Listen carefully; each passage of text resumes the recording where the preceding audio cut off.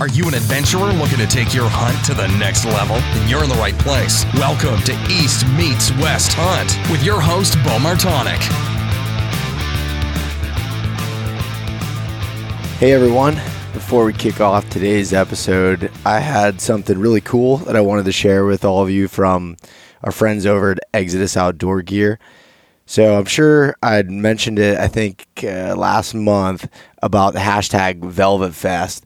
Then it's finally time to kind of let you know what that is. And it's kicking off here June 12th, going through July 12th of 2019. So if you're not familiar with what that is, it's the official start to deer season. And Exodus is trying to keep the ball rolling for everyone's summer scouting. So all month they have some awesome prizes for people who use the hashtag Velvet Fest on their social medias, showing some of their whitetail adventures, summer scouting, things along those lines. And also, if you're in the market for one of their trail cameras that I talked about, I've been using now and tested up against about 6 or 7 other brands. Every single camera, it comes with a gift. So the gift could be Wicked hand saws, Skull Brew coffee, a deer aging kit, or some Exodus merchandise. So also, every one of those single camera orders comes with a random prize card that you have the ability to scratch off and reveal the prize. So some of it are some pretty big deals. I mean, some of the grand prizes for each week, just to give you a little bit of an idea. Week 1, they're giving out a Maven rifle scope package. Week 2's, you get a trail camera package from Exodus. Week 3 is from Tethered, so they're doing a saddle package there. Week 4 is the Exodus Render package, which is their cell camera, so their Verizon LTE 4G camera that they just released here recently. So you'll be automatically entered with any of the purchases on the website for those grand prizes. So there's a lot that goes into this campaign. I'm not going to sit here and explain all of it. But if you want to head over to their website and check it out and make sure you're signed up for their newsletter so you don't miss out on any of those deals. So go over and check that out. And while we're kind of on the topic here, let's get into the partners of the podcast. So University of Elk Hunting, Corey Jacobson, and Elk 101 have put together the most comprehensive elk hunting course available, online resource that goes through just about everything, which I've had Corey on here now 3 times to talk about some of the parts of this course and some of the things you'll get out of it. Recently, I've been on it again. I'm still in the scouting phases as I'm going to a whole new state, new unit I've never stepped foot on, never saw it before. So I'm using some of his strategies and using Google Earth and Onyx to be able to find some of these, these areas that mark down on the map and hopefully find some elk this September. But anyways, if you want to go over, check that out. The online course, use code East Meets West. It'll give you 20% off that online course. In addition to that, Maven Optics. So Maven has really built optics that are at the highest quality, right up there with some of your leading competitors. For example, like your Swarovski, Leica, Zeiss, those top high-end brands at half the price by being able to be direct to consumer. So basically cutting out the middleman. They're the ones that are interacting with their customers themselves. An extremely, extremely good customer service based company. They're not trying to grow huge. They want to put out the best quality products at a good price. I'm excited to get their new S2 spotting scope in. I built a custom one on the website there recently, and it looks pretty badass. So I'm excited to get that in and use that with only weighing 2 pounds. It's really lightweight. It's 12 to 27 power. Definitely go check that out. If you're wanting to place an order on a new Maven spotter, binoculars, rifle scope, whatever that might be, if you enter in the code East Meets West -gift, get yourself a free gift with any full price camera purchase. So with that being said, today's podcast is with Brady Miller of Go Hunt, and we're talking about target panic in this one.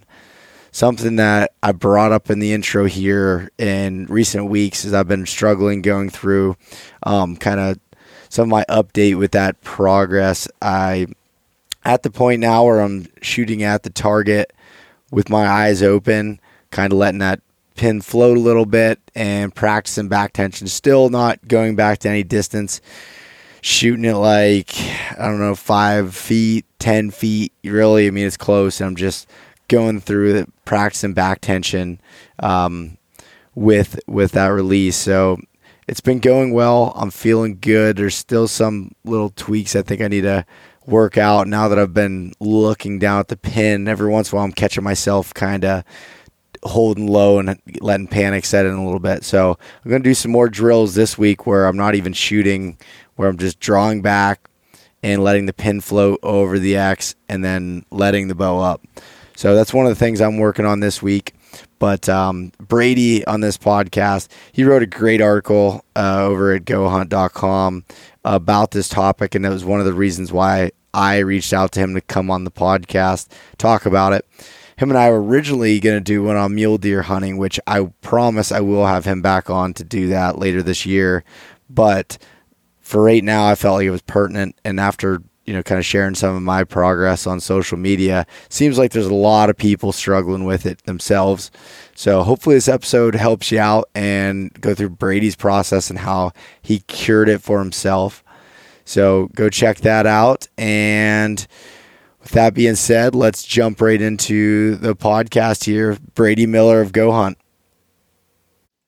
All right, we're live. I have Brady Miller on the line this evening. Brady, what's going on? Hey, it's going right now. It's actually really cool out in Las Vegas, so it's not like that summer nasty heat yet. So life is actually good down here right now. Yeah, when you say cooler weather, what are you talking about? What kind of temps? It's like 65, 70 right now. Oh, that's not too bad. I figured you were still going to say in the 70s. Yeah, like two weeks ago it was 90 degrees out, and then we went up to the archery range, tried to shoot a little bit, and it was just, we're already melting. We're like, man, this is going to be a bad start to the summer if it's already 90 degrees out, in the middle of May. And then for everyone starts cooling down now it's like, man, this is awesome. It should stay this temperature forever. Yeah, that's a pretty ideal temperature. Yeah, because in like another month, they're going to be out shooting bows and doing whatnot, and it's going to be 100 degrees out the whole time. So I'm not jealous of you there. Not fun coming up. No, I won't be either. Yeah. So what you were saying, you were pretty busy around the office today at the Go Hunt headquarters there. So this might be a good way to kind of segue into your background a little bit, Brady. Yeah. So. Yeah, I work for Go Hunt right now. I basically started with them right when the company came about in 2014. I just basically manage right now. I'm a digital content manager, so I manage all of our writers, do much photography work, write myself quite a bit, build all the articles for Go Hunt. And yeah, basically we just, have a big research service called Insider. Basically just helps people, kind of get over that learning curve of, trying to hunt out west and show people like, hey, these are draw odds. These are, over-the-counter hunts you can do every year. These are all like the, state numbers, like harvest data, buck-doe ratios, bull-cow ratios, harvest success rates, public land percentages, basically get people out in the field more and break that learning curve. So we do a lot of that. And we also have a big gear shop. And so we're just, always a lot of people coming in the office. Like today was pretty crazy. Guys want to talk about archery stories, about getting ready to go bear hunting. And I talk about my stories and one thing after another. You realize you just talked hunting for 30 minutes in the middle of the day, which I love doing, but it's like, we got a lot of work to do too. So yeah. Do you actually have like a shop that people can walk into? Yeah, we actually do. We don't, being in Las Vegas, there's not a lot of people who come in, but we have like during like the show season, we have quite a few people who will come in, pick up a backpack or, pick up a archery sight or something like that because they don't want to, they'd rather take it here and bring it home and just wait to get it shipped. We have free shipping and everything, but yeah, there's not a lot of big, hunters in Las Vegas, but we do have a nice showroom and people come back, check out stuff, try on backpacks, look at, whatever they want to do, look at optics. And So I do a lot of stuff at Go Hunt now. I started just the whole research side of things, and now, diving in the store, a great way to, give the quality gear back to people that we all use ourselves. So it's just another great way to, give back to the hunting community instead of having to like myself. Like I know way back in the day, I used to buy, multiple different types of backpacking stoves, different types of backpacks.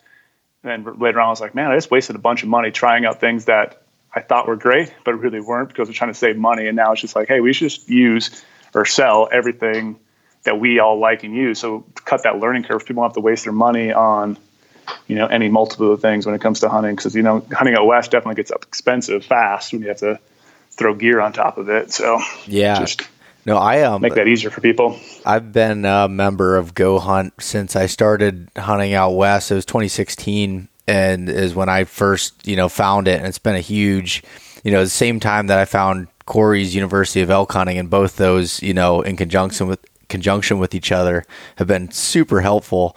And the gear shop, like you said, is nice because there's not many places as far as like a hunting based either online store, or definitely not brick and mortar, that you can find, the backpacking gear that you need and the hunting gear all in one place, and kind of get the perks of it from when you sign up, being able to get, points and earn points towards, future purchases. So it's a pretty nice setup.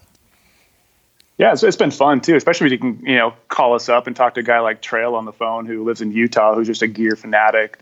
And you could ask him anything under the sun, and he has opinions on everything. But like you go to like a normal brick and mortar store, who they deal with all sorts of customers. You ask them, hey, what's the best, headlamp with the, like with at least 300 lumens? They'll probably look at you like, what did you just ask me? Because they're probably not that specialized in that like backpacking side of things and that sort of stuff. So yeah, it works out really well. Yeah, it's kind of like the idea, but I worked in an archery pro shop for 3 years, and we always would joke amongst each other. It's like, you go into a big box store, named Brand X, and you talk to someone about archery equipment, and they might have came from the footwear section the week before.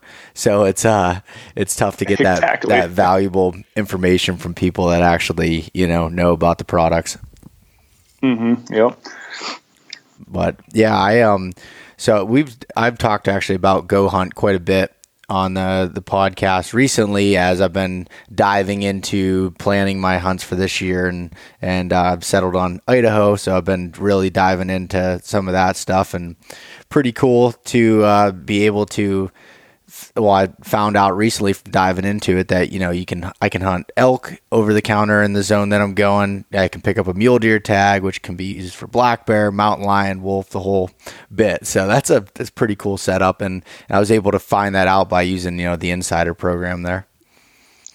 It's like, I might be biased, obviously, because I work here now, but it's like when I lived in Montana, and it was like I was a fisheries biologist for USGS for, like 10 years in Northwest Montana. And like looking back now, if I knew what we had with these insider tools on Go Hunt, like I would have hunted some totally different areas in Montana. Like I don't even know why I was wasting my time before, like hunting these areas that had super low success rates, because back in the day that stuff was so hard to find, to dig through biology reports and dig through PDF documents. Like, okay, what's actually the bull-cow ratio or buck-doe ratio in this unit? And like, yeah, like you just said, it makes it so much easier when it's all laid out in front of you, and you can figure out all these little honey holes about, I can actually go here over the counter, and there's actually really high success rate, really good numbers of animals. And then you dive into it like, this is the terrain I really like, because this is terrain that actually like a glass, or this is terrain that has a bunch of dark pockets that we release on all on our unit profiles, and it's like diving into that. It's like something super fun. Like even us here working at Go Hunt, like I go through some of this stuff all the time during application strategy season, and I'm like, man, I just learned something new, and this has been in front of me for, ever on Insider. And like, you just always are finding new little hunting holes. Like it's amazing what you can come up with.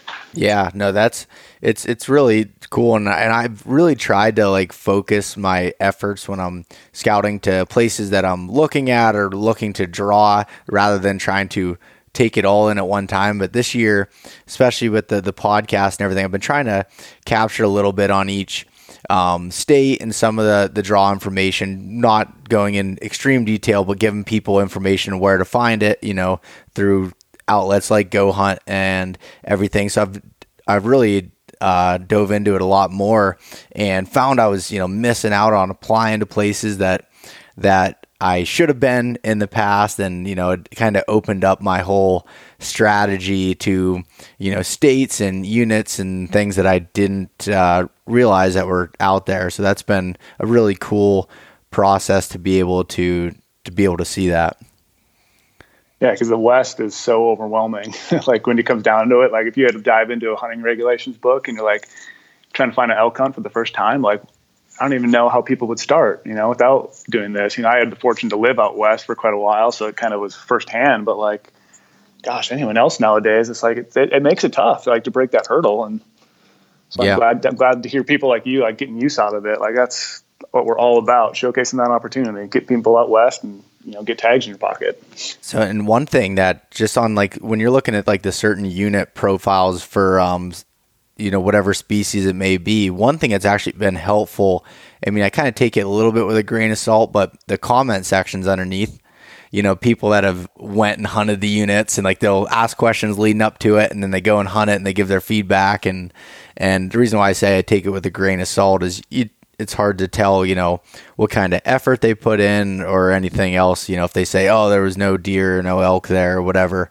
But it's been really helpful. And then, people like yourself and Trail and everyone that's commenting back on it and giving some pretty good feedback. It's been really, really helpful in my process of, trying to learn these Western states coming from Pennsylvania. Exactly. You'd be surprised, like you said, like definitely got to take it with a grain of salt sometimes, but you'd be surprised what people are willing to give up when they know it's not like a forum where everyone can see it and still kind of, locked behind our insider, subscription only. Those only people who can read those comments are insiders. So like people are definitely willing to give up information, especially when they're like, oh yeah, I take a bull here, every single year in this unit, like boom. Someone who's just looking to go on an elk hunt and you read a comment like that, like guys are coming out here getting a bull every single year, like that's a unit you might want to consider because they have high success rates. Yeah, no, that's for sure. And like I said, it's just been really, really helpful for me. And I know a lot of people that I've talked to, all of my friends from the East, if, everyone has a Go Hunt account and, the same thing, it kind of correlates over to having onX maps on their phone. It's just those things that I feel like I don't know what I would do without now. Exactly. And especially like I said earlier, like Corey Jacobson, like all his stuff too. It's like, there's so much good information out there at our fingertips nowadays. It's like, like all I have to do is like, just get rid of that fear. Like I just want to go try it. And like, here's a bunch of resources to help you get in the field and to make sure you're, hunting public land and all that stuff, making sure you're on the right path. And then you have all these tools that can just increase your success. It's the best time I think ever to be a hunter right now.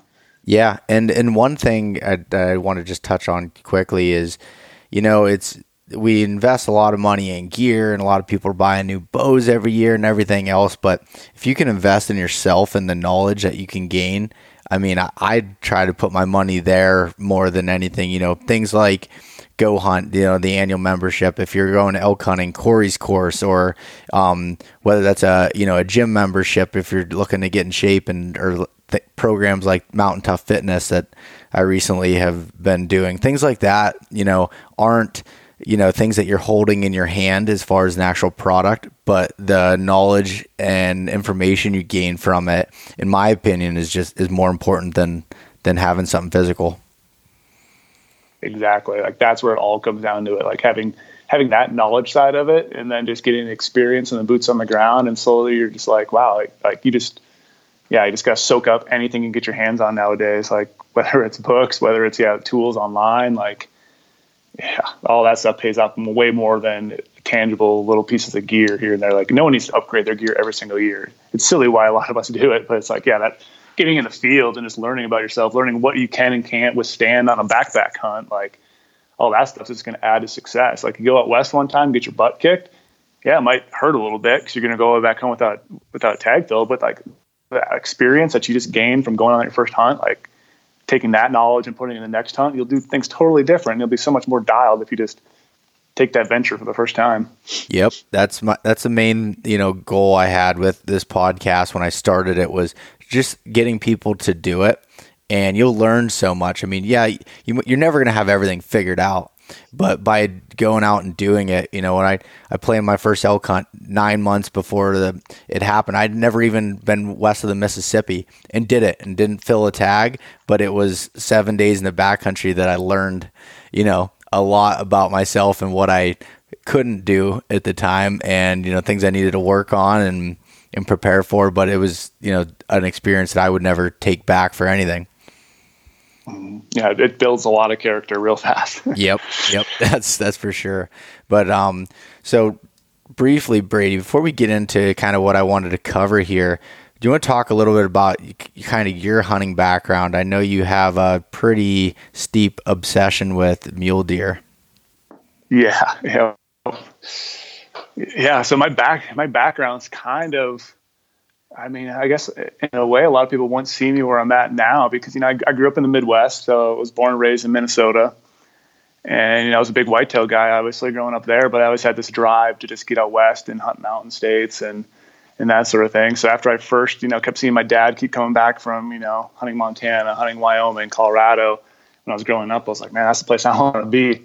So basically after, I got to the high school age and I was like, hey, I want to, move out West, and I just want to leave everything I had home behind and just say, I just want to try something new, and, moved to Montana for college. But that was basically, a way for me to say, hey, I'm just moving to Montana to hunt. I think my parents kind of knew that. Like, I was going to college, obviously, but I was going to Montana because I wanted to be in the mountains and I wanted to experience mountain hunting. And that's like my dream. Like always when I was growing up, just move to the West.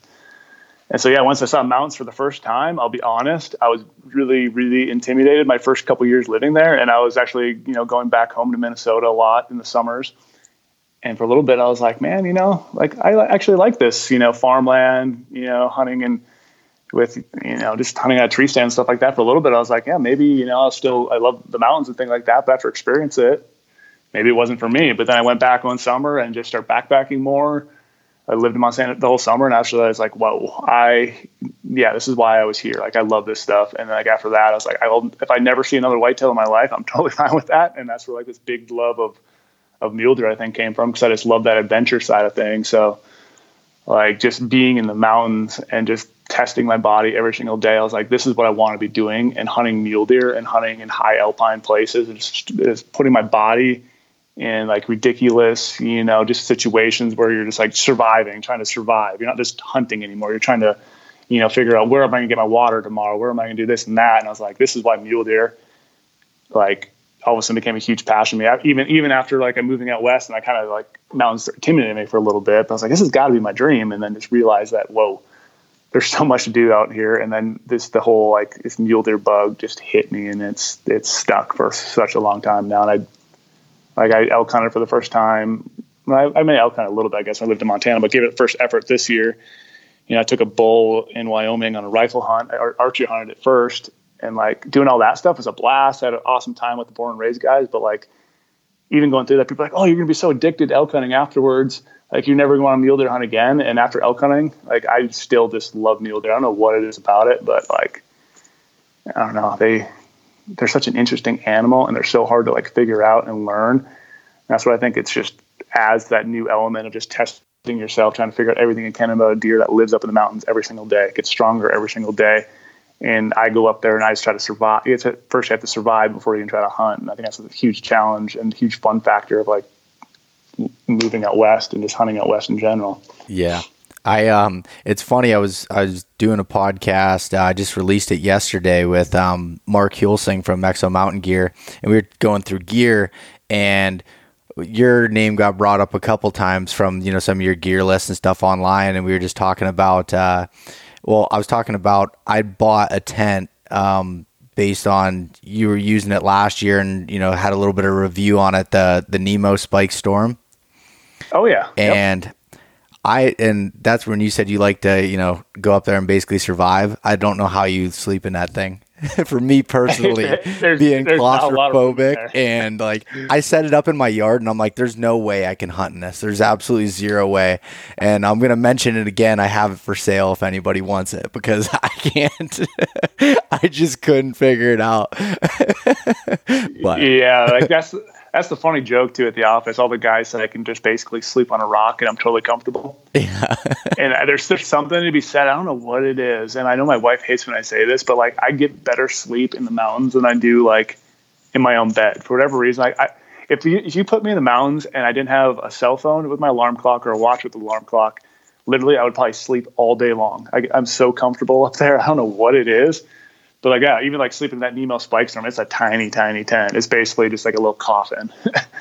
And it's almost like, you can almost say it's a bivy sack in a way. And I know, I definitely, yeah, you're surviving when you sleep in that thing. Yeah. It's so light. And you're not a short guy either. No. Yeah. I definitely max out that tent. Yeah. I'm like 6'5" and it's pushing the boundaries. Yeah.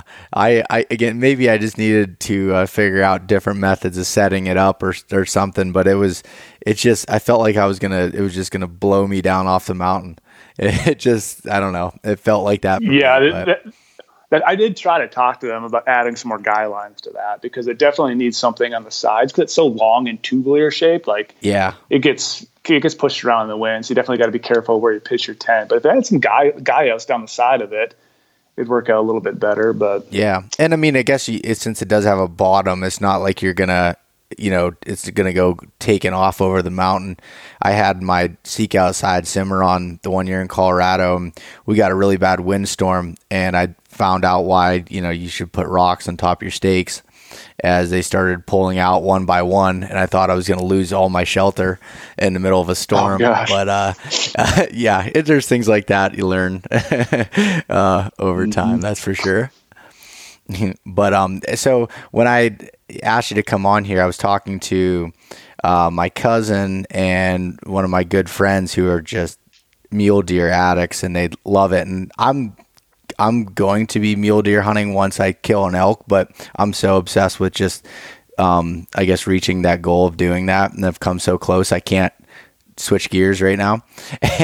But they went full force into it, and they're like, you're having Brady Miller on and you're not talking all about mule deer. And I was like, no, I said I have a different topic I kind of wanted to dive into with it, but that's why I just wanted to kind of bring up your obsession there kind of with mule deer. I think that's pretty awesome. And I think once I dive into it, I'd love the high country where I was hunting elk in Colorado was, 11,000 feet, and we were finding elk up there, but it was a lot more mule deer type habitat than it was elk at some points. But it's just an awesome place to be up that high. That's another thing, like you said too. It's just like the gorgeous country you get to see when you're mule deer hunting. That's another thing on top of it. Like, yeah, like elk hunting, you're in some gorgeous spots too, like aspens and all that. But you're in the timber a lot, and I just love to like see scenery. That's why I kind of got into photography. Just like to see everything. And I mean, yeah, we could totally dive into mule deer in another podcast for sure. I'd be all good for that because I could go off all day on it. I mean, a lot of guys love elk because they bugle. I mean, like that's an awesome rush, but seeing a big old buck in a high country basin and trying to outsmart him, like, oof, yeah, that's right up there with hearing a bull bugle. Yeah, that I'd think I'd be the same way. I saw some giant deer last year in Colorado, and I opted to not. I had enough points for the unit, and I ended up just taking another preference point, and I was really kicking myself in the ass. But if I would have got the tag and was hunting elk, I probably wouldn't have seen any deer like that. But there were some phenomenal deer. It's just like you said, the game of trying to figure out how to stalk them and get in on them. It would be just absolutely crazy.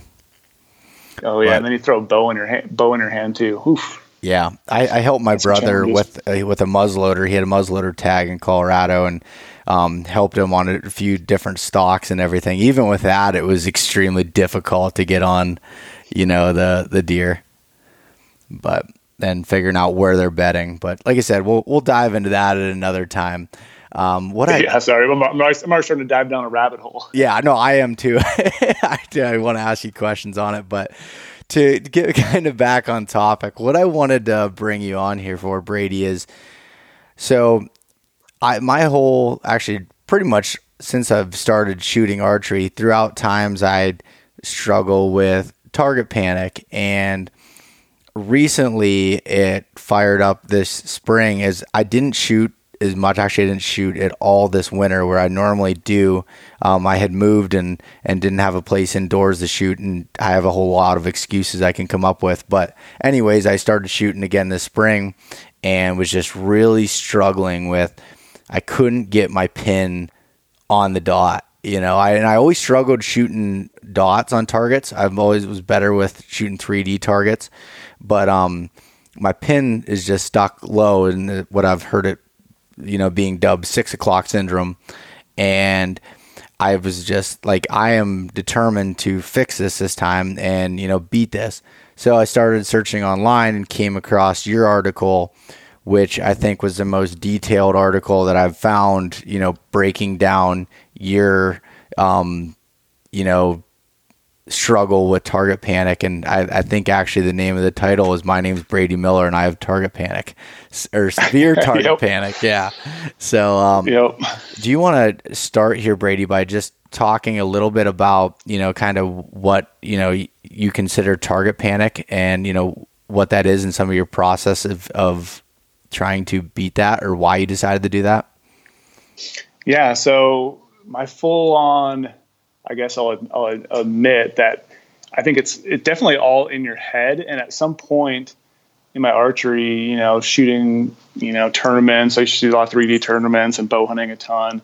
I kept just in my head thinking like, oh, I'm shooting just great. And all of a sudden I had some bad days here and there. And I was like, oh, let's just cough it up as, I'm just, not shooting well that day. But I never really wanted to admit, it's that saying, like you have to admit you have a problem before you can fix it. I never wanted to admit I had a problem in archery. I was just like one of those tough-headed guys, so I'm just going to battle through it. And, I'm so like detail-oriented when I like tune a bow, when I work on any of my arrows, I build everything the same. And so I'm just like very, very in tune to like, I need to hit that X exactly right. I need to hit that deer exactly on that hair.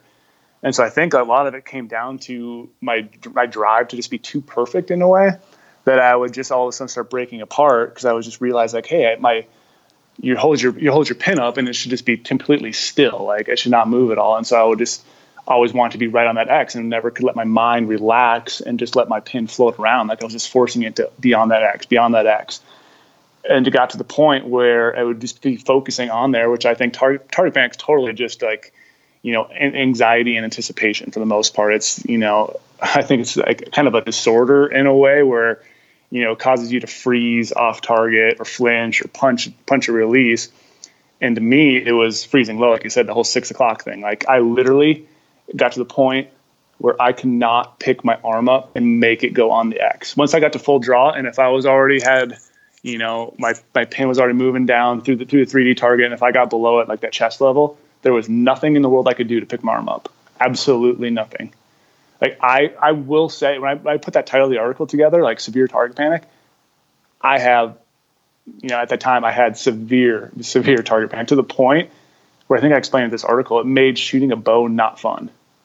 Yep. Like I never admitted it to anyone, never admitted it to myself, but like I would get done shooting and be like, man, why the frick did I miss that target? Like, why did I do this? And like the realization came to me last year when I was shooting just with friends on the 3D range. It was a target. I remember it so vividly. It was like, I think it was 41 yards, something like that. It was easy chip shot. And I came to full draw.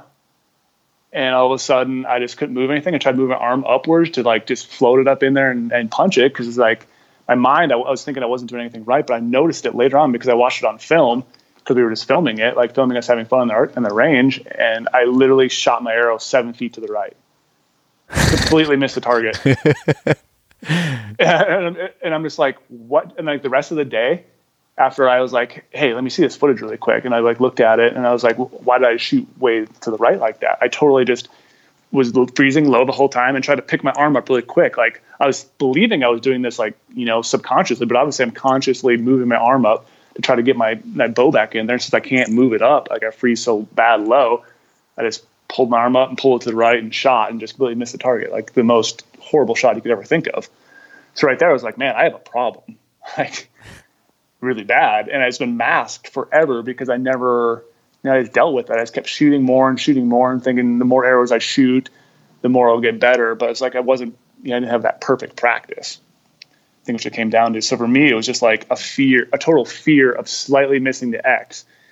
And just like that pressure I put on myself to succeed and to be perfect, which in archery, like now I look back at it, like I just go to the range and have fun. Like I just wanted to be so perfect back in the day. And I think, like you said, like shooting spots for you, like messes you up. Like I cannot shoot spots. Like that was the biggest downfall, because I tried to get into, since I moved to Vegas, it's hot all the time. I was like, hey, I'm going to go, to the archery shop and shoot in their warehouse and shoot spots and maybe join a spot league and do that stuff. And like, that just messes me up, because I want to hold exactly on that. And I could not let my mind just let that pin float. Yeah. And just knowing, and after realizing it, finally, I look back and like, I swear I've had target panic for what it be now. Yeah. Now it's 2019. I've had target panic for 10 years. And just dealt with it. And I shot so many animals back in the day. And like, it gets like, I always felt like you said, shooting 3D works, and I get an animal in front of me and I focus in for whatever reason. I don't feel like I have target panic when an animal's in front of me. But in 2015, I lost like the biggest mule deer of my life. The first animal I've ever shot, hit, and lost. And it just tore me up, like it just demolished me. And part of me, he's sitting back there thinking about everything that went on, how the situation presented itself. I could have maybe done some things different. It was a 51-yard shot, pretty steep downhill.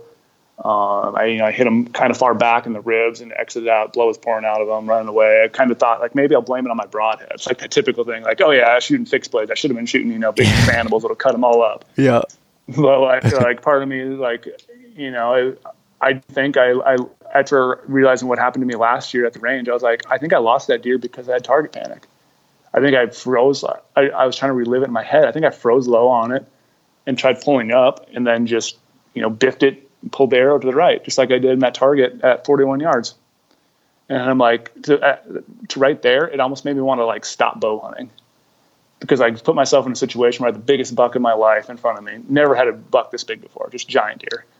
And to hit that deer and lose it just tore me up. Like I felt so bad for, not being able to find them, first of all, like it was a filmed hunt, all this stuff we're like doing, and just to waste an animal's life. I mean, I don't know if he lived or is totally dead somewhere. We never found him, but like that just ate me up inside, to the point where, I was like, I stopped bow hunting for a little bit, and then now I figured out I had target panic and was able to, go through this whole steps that I tried to lay out, which was like I just started consuming every piece of content I could about shooting a bow, target panic, watching YouTube videos, and like, man, there's got to be a good process to do behind this to like help you fix it, besides for everyone just says, oh, you should just blank bail.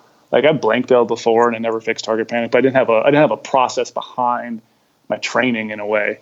And so I was like, hey, I'm just going to write an article and just totally go through my week-to-week process, and we'll see if it sticks. And I got done writing this article, and by the time I was done, I was like, man, I could, I ended it on, we'll see what happens next week. And by the time when I published the article, I was like, there really is no next week, because I fixed everything. Like I somehow going through a whole step-by-step process, whatever I laid out, I don't know why it worked for me, but I was able to totally clear my target panic away, where right now I can shoot my bow and I have the time of my life again. It's like back to like when I was, shooting, 5 years ago when I might not have had target panic as bad, and just like now I enjoy everything about archery again.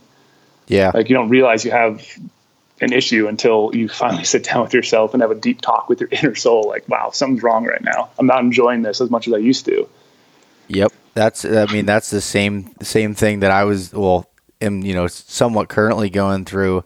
I'd go out and my anxiety was actually, I started using one of those Garmin watches, and my heart rate was like spiking, and you could tell I was just getting, pissed at myself for doing that, I couldn't get it up. And then all of a sudden my neck was getting sore, and I realized that I was scrunching my arm because I was trying so hard to pick it up to get it on the dot. And I started watching John Dudley's YouTube videos, the School of Nock. He just came out with going step by step through your form again, and doing that, and some of Joel Turner's stuff that you mentioned in the article, and just trying to, like you said, consume all that stuff I can. I talked to a couple of my buddies that did some coaching and everything else, and they were trying to help me through it, and a lot of what they told me aligned with your article. And like you said, you said you took in a lot of stuff. You have listed here a bunch of books that you had read and everything else, as far as the process. So once you took in that information, what was kind of your next step to getting back on track? Yeah. So the first whole part of it was just basically the learning and what I call like the goal setting. That's why I was trying to read a lot of books that had things to do with like mind control, like just like envisioning, the mental picture, that sort of thing. And basically it was just like not releasing an arrow. Like, I don't think I released an arrow until, I was 4 weeks into it, and I never released an arrow. And like, if I did this all again, I probably would extend this out a little bit further. But since I admitted I had target panic around, I think it was the second week of June last year, like I was crunch time. I had a hunt August 10th. So I was like, I have to get this fixed like really quickly. So like at first it was all this goal setting and trying to figure out everything, what to do. And then once I finally had okay, I kind of understand, definitely probably not the expert to talk about mind, like the whole mind game thing. That's why those books like by David Mack and Lenny Bassam, who like guys who have trained like Olympic like athletes who deal with like the mind control game, the mental side of, sports. I think those are play a lot into archery.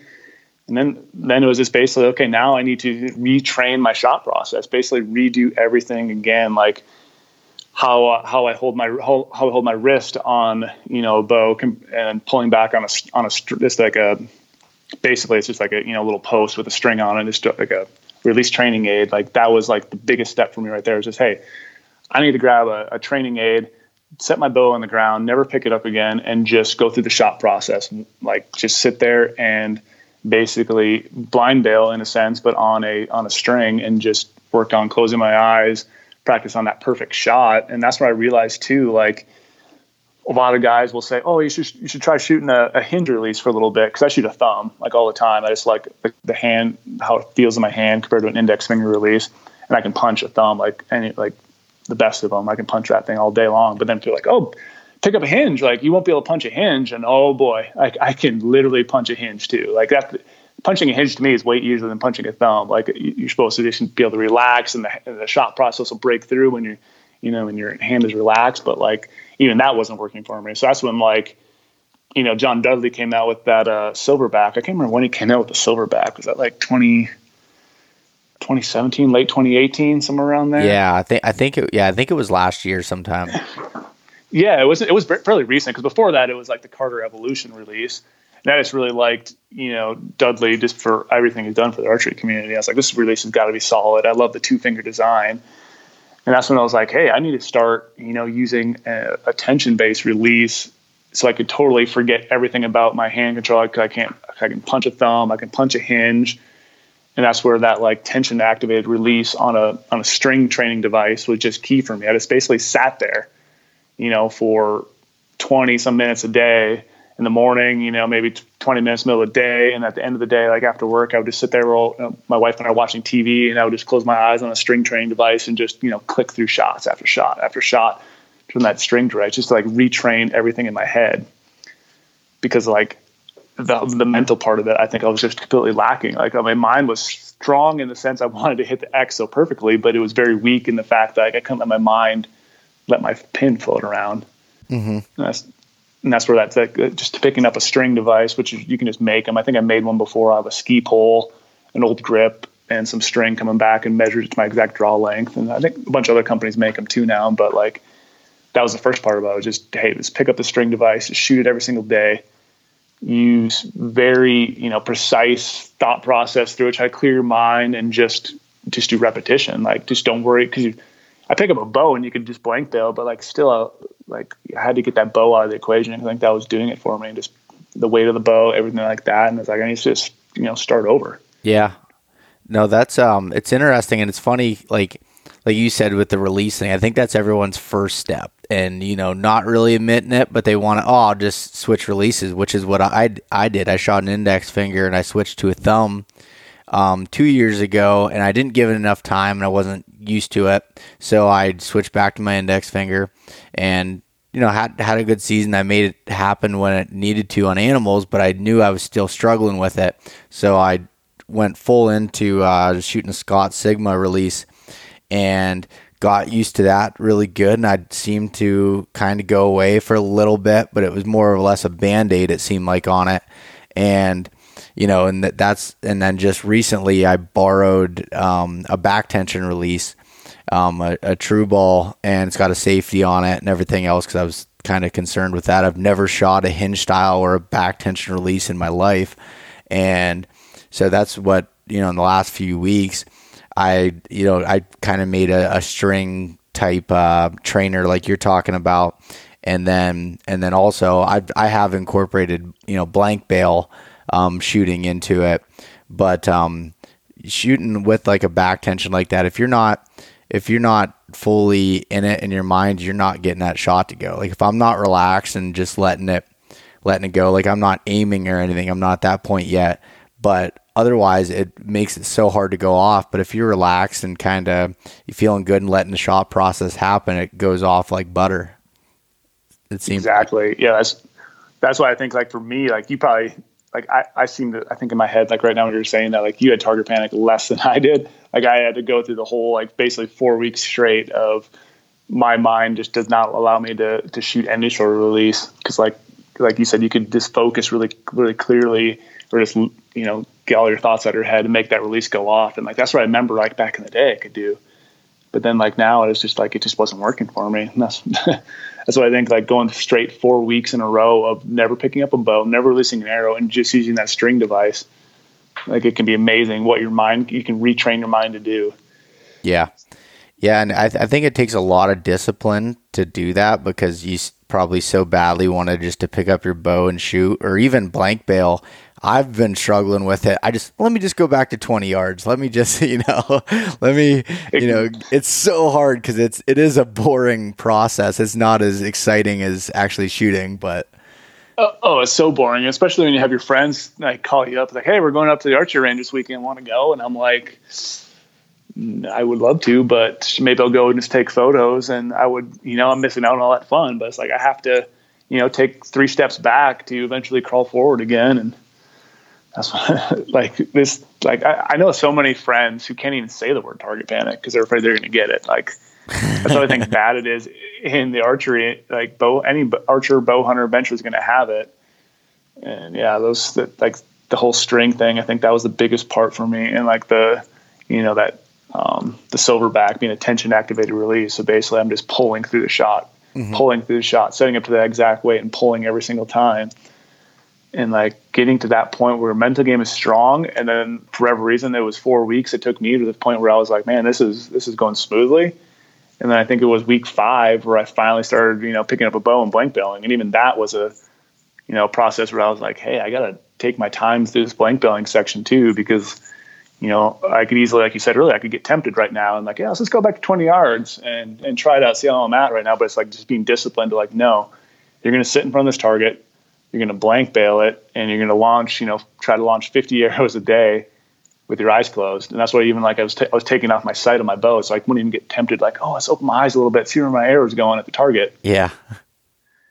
Yeah. And just like being disciplined. Well, the hard part for me is I have next week Total Archery Challenges in Pennsylvania, and I have a booth there for 4 days, and I know everyone's going to be there wanting to shoot. And I'm like, my buddy, Clint Casper, one of the ones that was kind of coaching me through it. He's like, dude, do not shoot. Don't even take your bow. He's like, you're going to set yourself back. He's like, you need to just stay focused on he was the one who told me, he's like, take that sight and hide it. Don't even, bring it out right now. He goes, you need to focus and start from ground zero.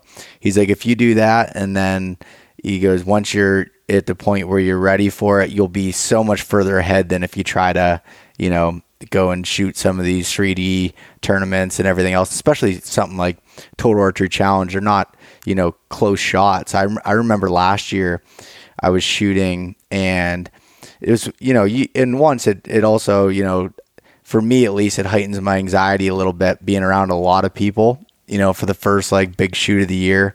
And I was shooting, there was a bunch of us there, and I remember Brian Call was shooting with us, and Jordan Harbison and a few other people, and we had a ton of people, and it was kind of like rushed to kind of get through. And I was 100% punching the trigger every time, and I was shooting good, but it was more luck than anything. It was that right there is the most important piece I think anyone needs to learn. Like, you can still shoot very, very well, but you still have issues to like in your shot process, and that you still have target panic. You might still shoot great with it, but like, yeah, there's things you got to take steps back for. Yeah, I think that was the thing that took me the longest to admit. You know, I'm like, I'm shooting pretty good. Like I'm shooting on days that I'm good, I'm shooting good, but I could tell my process just wasn't clean. Like I was still struggling with, getting my pin on there. And then it just got to the point where I couldn't get the pin up at all, is where I was a few weeks ago. And I was like, all right, this is a pretty good time to do a hard reset. Yeah, especially shooting around people too. Like that's where I think it accentuated it. Like I said, last year on the range, we had all our friends were up there, a bunch of guys from our Utah office, and we had cameras rolling. So like that side of me like switched back into like my tournament mode. Like when I was, doing 3D tournaments back in the day, I was like, I want to be perfect right now. I want to beat my coworkers. I want to crunch them at this. And so I'm trying to hold extra steady. And that's when I just end up falling apart even more. Cause like, that's where like that temptation, I know you were saying like, yeah, I could bring my bow up there and shoot, but like you do that and you're just going to take even more steps back. I feel like, because your thought process in the mind's just not there yet to be like picking up a bow and shooting right now. Cause you're just going to want to hold tighter, and you hold tighter and you're going to end up holding low. Like that was all it was for me. Yeah. Once I started realizing that, like, oh man, why was I doing this for so long and never just taking my time to sit back and go through this process? It's a slow process. And yeah, I'll admit it's super, super boring. Like to sit there with your wife and you're just sitting there with a little training device, just clicking all the time. And yeah, here I am. I'm this big bow hunter, and I have to sit here with a string and and keep practicing. Yeah, you got your training wheels on your bike. You can't even go mountain biking with the boys, Yeah. So when we were talking a little bit about releases there, I mean, do you think that tension activated release, do you think that played a big deal in helping you, or do you think that someone could, still beat this following that process with any other release? I 100% believe you could beat it with any release. If you're an index guy and you just want to practice with index release the whole time, you could beat it. But I think it was just, for me, it was just, I was so deep in the rabbit hole of having target panic really, really bad. Like I said, I could punch a thumb. I could punch a hinge back tension release. And once I picked up that tension release, like a lot of things just came clear to me. Like, wow, this is what a shot used to feel like. Like it's total surprise. So you don't know when it's going to go off, because all you're doing is holding there and just slightly, pulling back on it like you should, like everything feels great again. And like, even like going through that process with the tension release, like right now when I go up to the range, like I rarely shoot my thumb. Like the only time I shoot my thumb right now is, maybe at the end of the day, I want to make sure everything's still golden. But like right now when I'm practicing at, 3D targets, at just any other spot targets, like I still use my tension release. I love it. I wish I could hunt with it. I just don't think it's safe enough or ethically enough to, let go of that. I could be pulling back in the wall, because sometimes when I'm up at the 3D range, I'll notice I get tired. I'm not pulling as hard, or I'm pulling too hard, and I'll let the safety off of the tension release, and boom, that arrow will just fire. Mm-hmm. Like there's so much extra things that go into it. So I would love to hunt with it. But like for me, that was 100% led to me beating target panic. Yeah, I went through a lot of steps. I read a lot of books. I watched a lot of YouTube videos. But I think when it came down to it, shooting with tension just let me clear everything out of my head. And now when I pick up my thumb and do the same thing, I can put my finger over the thumb. Like back when I had target panic, if I put my finger over my thumb and got ready to shoot, I instantly could see my arm start creeping down, because I was trying to focus on too many things at once. And now when I put my thumb around the finger, I'm just like, well, this is the same thing I've been doing with my tension release. I know eventually the shot's going to break, because I'm going to start putting pressure on my thumb. Thumb's going to make that, that little barrel of the thumb release go off, and boom, that arrow's going to go right where I want it to. Mm-hmm. And like that, there's something to be said about that tension release. I mean, it might seem like, okay, yeah, you're dumping a lot of money into extra gimmicks to try to fix a problem. But like in this case, I think this piece of gear really does help you fix a problem that a lot of us are probably struggling with. Yeah, no, I think there's more people like that you kind of said at the beginning that are dealing with this than they like to admit. And I just wanted to, cover that from that standpoint. It's just, one other question I had on the releases. I know when I first started hearing about, back tension style releases and hinge style, I had no idea that there was a difference between them. And until I started working at an archery shop. So do you want to kind of briefly tell the differences between those types of releases, just like either the tension activated or the hinge release or whatever else along that standpoint? Yeah. So most everyone's accustomed to like the index style release, which is basically like a trigger of a gun.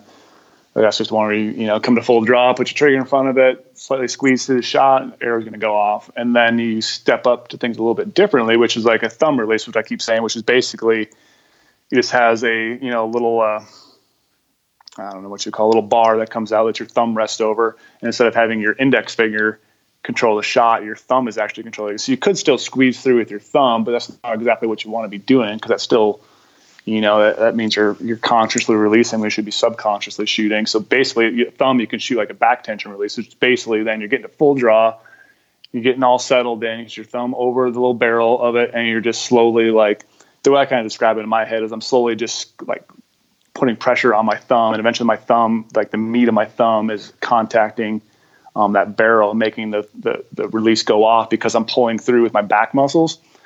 So basically, it's just eventually increasing tension on that. It's making my thumb move like slightly, basically, because of the meat of it. I may not explain it too great, but eventually, then the shot's going to go off. Yeah, with the thumb. But I also could in a hunting as well, kind of like the thumb in a hunting situation. I could be like, oh, the shot's presenting itself right now.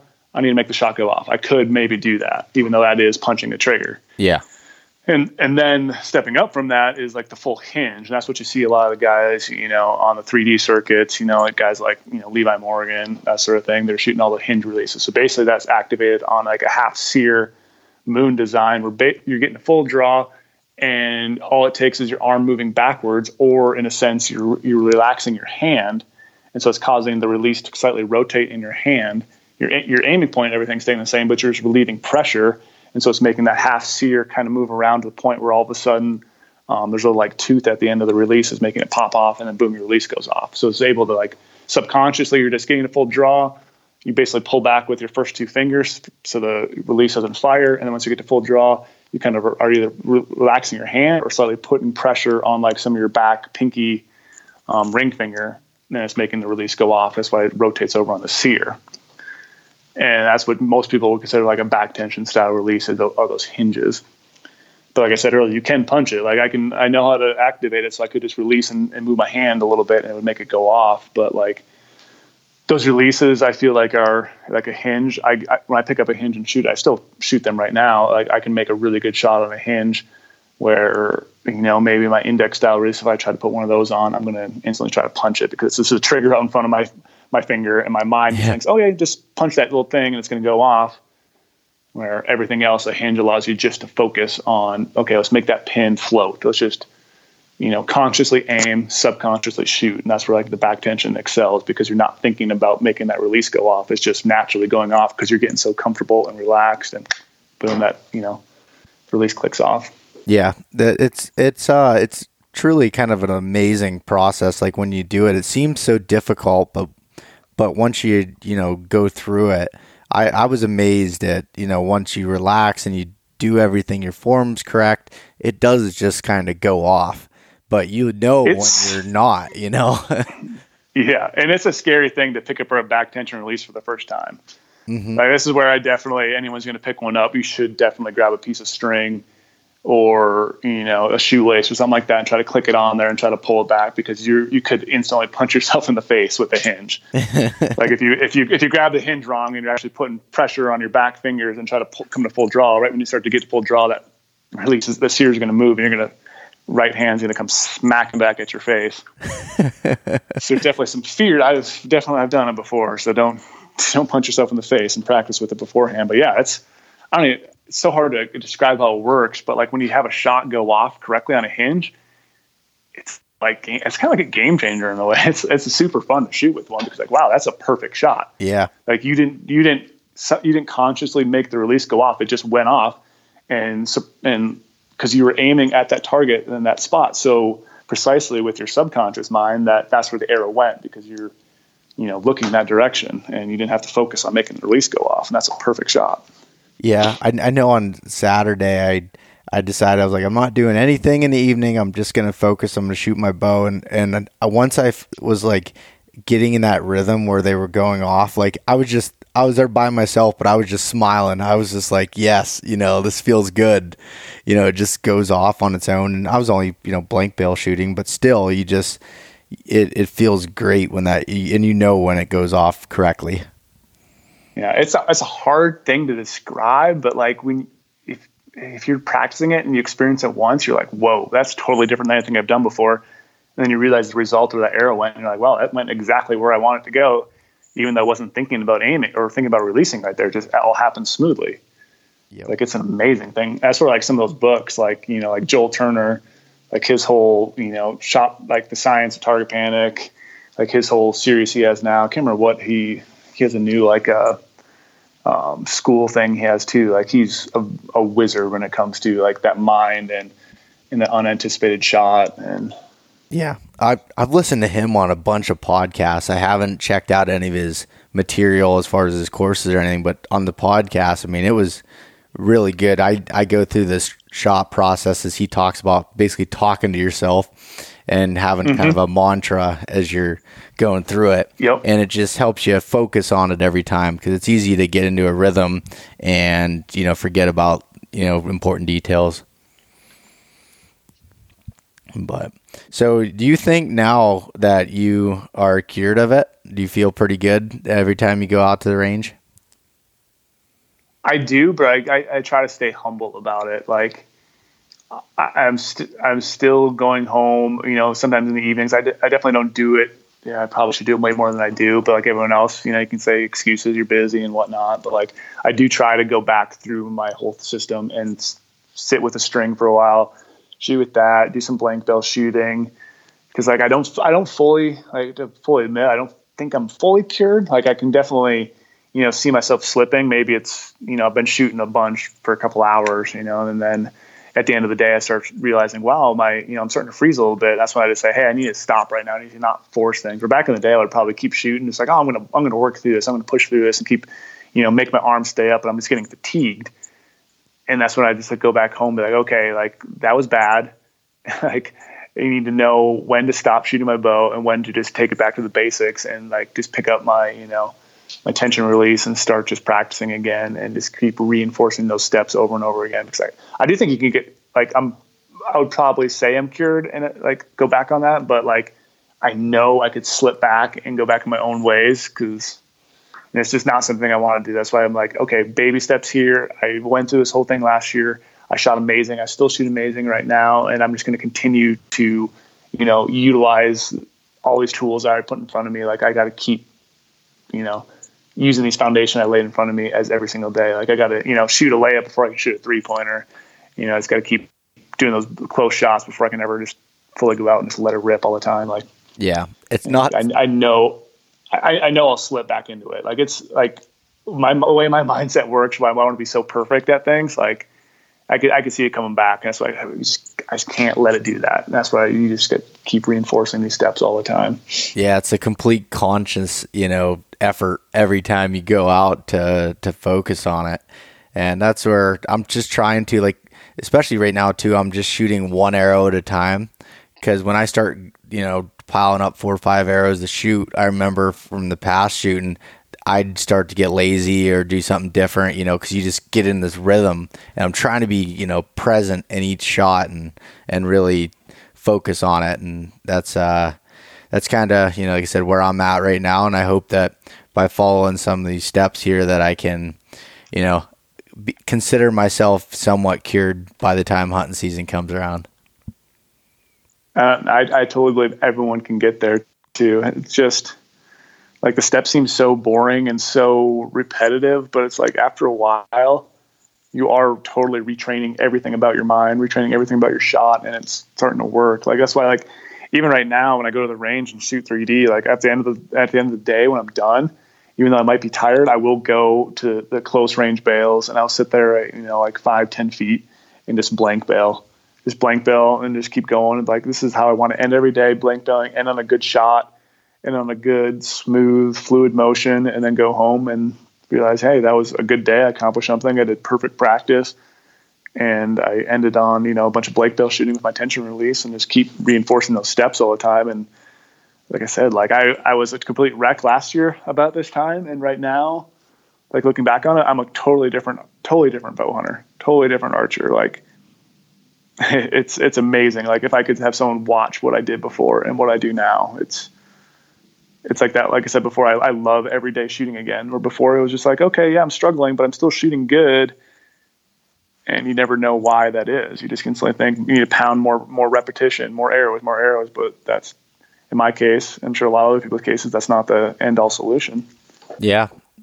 Well, that's good. Like I said, I'm going to stay disciplined and hopefully fix the process, and hopefully anybody else that's listening that's going through it. And from, just the few conversations that I had with people through Instagram and stuff, it seems like a lot of people have either had it or are going through it. And it was awesome to see that. I mean, it's cool with, platforms like social media that you can connect with a lot of different people. I mean, I had a bunch of people reaching out and just from an Instagram story that I had saying I was struggling with it, that were like, giving me their process, how they got through it. And it was just like, it's really cool to be able to see that. It is the best. Like when I released that article last year, and I think I shared a few stories and maybe a, Instagram like timeline or feed post, and like the people who reach out in DMs and ask you and offer their suggestions, it's like, it is legit the coolest thing to see happen, because we all just want to see everyone succeed.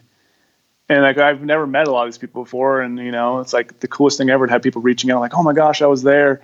I'd been through that, giving you words of encouragement. And just like, it's archery and bow hunting community. That's why it's so like such an awesome thing to be a part of. Like everyone wants to succeed, and we're all willing to do whatever we can to help another person out, to help fix it. Because once you fix it, my gosh, like I said, shooting's fun again. Yeah, until someone asks you about your hunting spot, right? Oh yeah, that's a running joke at the office. I'm the best at lying. Yeah, when it comes to that sort of thing. But same here. It's amazing. I don't even tell my wife that information. Oh, that's funny. Well, anyways, Brady, do you have anything else that you want to add on this topic, or do you think we about covered it? I think we about covered it. I know I've been rambling quite a bit because I drink a lot of coffee. I'm trying to slow my words down a little bit, but I think the main thing is just admitting that you can improve a little bit, and admitting that you might be freezing a little bit, and maybe taking a step back, even though if you're shooting great right now. Look up some sort of training things you could do with your bow. Like as bad as it, like I wish I would have hired a coach back in the day for archery. Maybe I still should, because like we hire coaches for everything else in our life. You have a coach growing up playing sports. You have coaches for working on anything about business related stuff. And like an archery coach, a lot of people just throw that up to the side, like, okay, yeah, that's silly. It's just it's a weapon. You pick it up, you shoot it. It's like a rifle. You don't need a but like in a sense, like an archery coach, I think could help a lot of us out in figuring out what we're doing and what we're doing right, what we're doing wrong, and just like breaking everything down again, start from scratch. Like we always pick up so many bad habits the more and more you do things. I think a coach and just maybe taking steps back and going through steps like I did here, and anyone else who's written about anything archery training related, like John Dudley's new like YouTube series, like the School of Knock, like I still haven't done that yet. And that's honestly something I am going to be starting next week, because you just reminded me of it earlier. Like, wow, I remember that video series, but I never jumped on it. Like it's good. That information is gold. Yeah. He breaks it down better than anybody I've ever seen. Like the simplest steps he just found a way to explain it and show it. And it's really, really beneficial. Yeah. I've even searched a couple of those like hashtags that he had, or people were doing it or tagged him into, like all like the users' targets throughout the whole entire School of Knock series. They saved every single one of them and was like showing their improvements. I was like, wow, like that helped him. Like it could help anyone. Yeah. It's just taking 15, 20 minutes a day and doing these steps. Like that's all. We have so much time in the day. Like we could easily take 15 minutes out to train our thought process and shoot our bow better. It's something I want to. Yep. It's easy to say we don't have time, and I'm very guilty of that myself with a lot of things, but you can definitely find time. That's for sure. And like I said, I think it's just admitting it from an ego standpoint a little bit. I know that was that way with me. I'm like, oh, I don't have a problem. I don't need to worry about it, or even subconsciously or I guess consciously I did know I did. But it's definitely interesting and a process we all need to kind of work on and to be the best, bow hunters we can be. So, well yeah, well, Brady, what I wanted to end this with is just if you wanted to give the listeners some places that they can find some more information on yourself, and go hunt, anything like that you want to, throw out there, kind of throw some tags out there. Yeah, definitely. I mean, we're always trying to come up with more stuff, and for this year, we're trying to ramp up a bunch more like video side of things on our like Go Hunt YouTube channel. We're going to be diving into a bunch more of these like archery training tips, archery tuning videos, just sort of general things like that. So our YouTube channel is going to be like getting a lot more of that, like, how to get out in the mountains, how to, set up your backpack, that sort of thing, and anything archery related to. Just everyone's a lot more visual based. I'm starting to figure out than like article based. Like when I write articles, they tend to be 20 some pages long. And a lot of people might get scared to read an article that way, but they'd watch, a 5-minute video. So we're going to start doing a little more videos on that. But yeah, definitely, always check out gohunt.com. We have a lot of free articles there that are open to anyone, along with our, insider only related content. And just, we're always trying to keep pushing those and keep, trying to think of new ways to, help people get in the field. And I think through the YouTube, through our gear shop, we're just, trying to showcase, hey, let's get out in the field, let's be more successful. And let's, be a better bow hunter by doing some of these tips of target panic, and just, get out there, enjoy everything we have out in front of us, and don't take it for granted. Cause like everyone's getting older every single day. And, I'm only, almost 33 years old now. And there's a lot of things right now I regret I didn't do way back in the day. So it's just like, get out there, get out west and hunt. I think right now is the biggest thing. Yep. I agree. All right, man. Well, hey, I appreciate you coming on and talking here, Brady. It was a pleasure to be able to talk to you about it. Hey, thanks for having me. I definitely apologize for being a little busy the last couple times we reached out, but glad we got her nailed down. Yeah, no, that's no problem. And maybe if we can nail down another one at some point, we can talk mule deer. Oh, I would love to talk mule deer. You know that. Yep. All right. Sounds good, man. All right. Thanks again. Thanks so much for listening to this episode of East Meets West Hunt with your host, Bo Martonic. For more great content and to stay up to date, visit eastmeetswesthunt.com, Facebook at East Meets West Outdoors, and Instagram at East Meets West Hunt. If you enjoyed today's episode, please review and subscribe, and we'll catch you next time.